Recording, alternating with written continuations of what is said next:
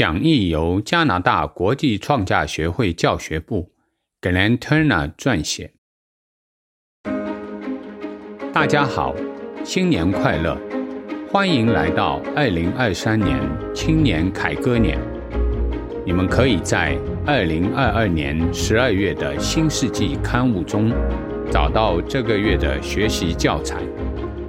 我希望你们有机会在1月的地区教学会前阅读这个教材。讲义的开首，植田会长关注到妇人部在创价学会活动上的率先行动。受持法华经的妇人部和壮年部全都是狮子王。我们的每一个怀着勇气在日常生活中努力实践佛法，以及鼓励周遭的人们，我们就是在创造广宣流布。用日莲大圣人的说法，那就是立正安国。在创价学会中的一切努力会令我们的行动更有力量。植田会长说，要透过千古奇缘所缔结的和谐与和乐的团结要动，才能敞开广宣流布大道。其关键就是有四地共战的勇气与一体同心的团结。勇气和团结是这个月学习的主旨。我认为勇气和团结在今年的青年凯歌年中更具意义。这个讲义的第一节预文就是来自阎浮提中书。但愿我的弟子们成为狮子王之子，不要被狐群耻笑。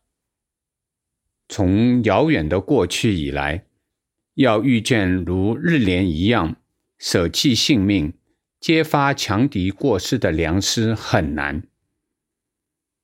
在这里，大圣人鼓励我们要确信大家都是狮子王，我们一样拥有狮子王所拥有的力量和生命紧牙。大圣人所经历的是豁出性命的奋战，而我们挑战或许有不同的规模，但原理却是一样。只要贯彻修行，我们就一定会胜利。如大圣人所说，那些拥有像狮子王一样心智的人，一定可以成佛。拥有狮子王的心智，就是说有勇气。植田会长说，一切都是从鼓励勇气开始。情形唱题是一场涌现胸中勇气的奋战，为了彼此变革的对话，也一定要有勇气。佛法经常强调，最重要的是我们的心是怎么样。我们有没有勇气去跨越在生活中出现的三障四魔？意思是说，一切阻碍我们佛道修行和成佛的东西。我们有没有在那些反对我们修行的人面前毅然立起？我们有没有不畏后果的勇于发声？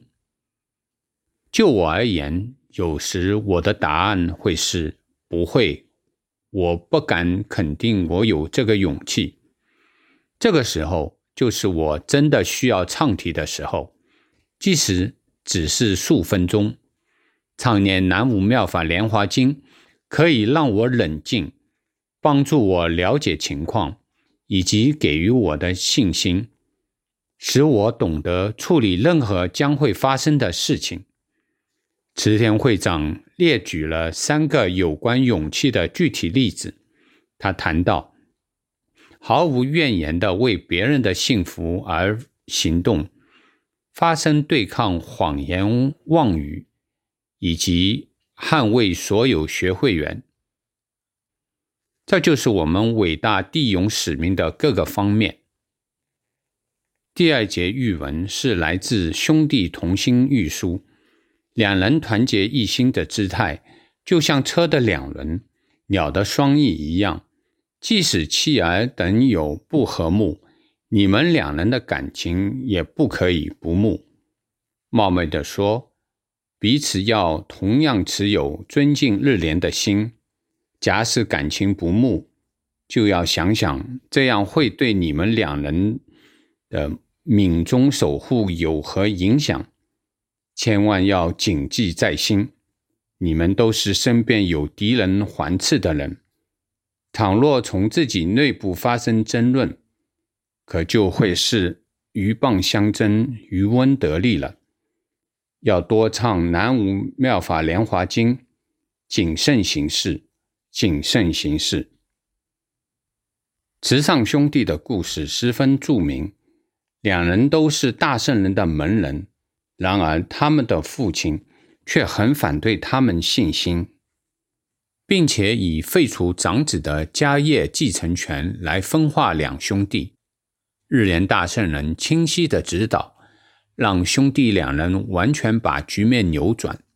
如池田会长说，池上兄弟与两位夫人苦斗不懈，一直遵照大圣人的教导，秉持一体同心的团结，一步也不退却。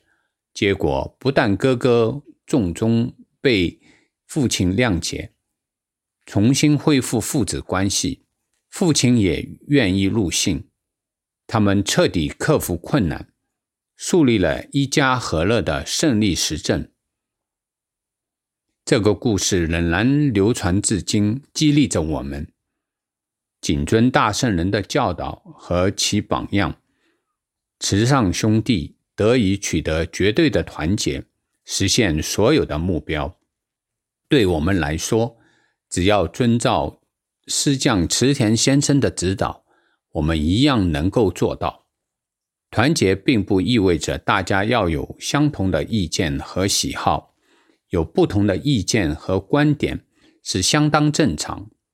然而，只要大家共同指向广宣流布的目标，彼此共享师匠池田先生的愿景和其奋斗经历，即使有着个人的差异，我们也一定可以一起前进。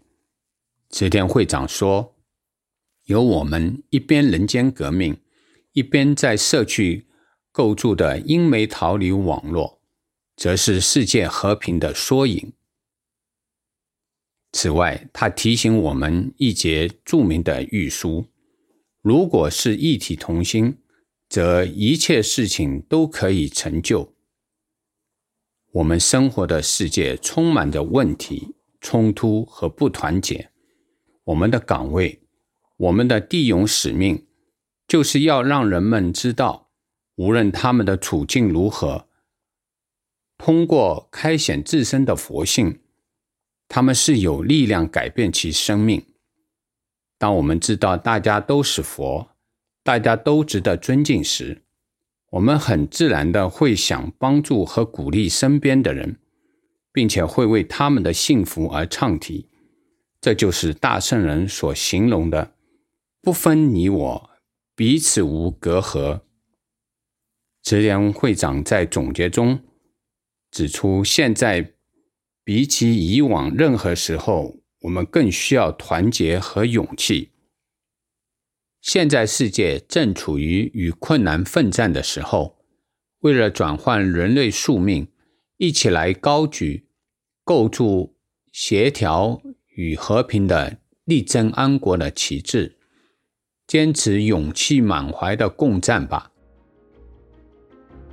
如你所知，这个月的教学很精彩，而且和我们的生活息息相关。你们可以在2022年12月的新世纪月刊中找到教材。如果你们现在没有收到新世纪月刊，你们随时可以通过 sgicanada.org 做网上订阅，或和你们地区的干部查询。我希望你们在这个1月里有一个成功的教学会。多谢收听，再见。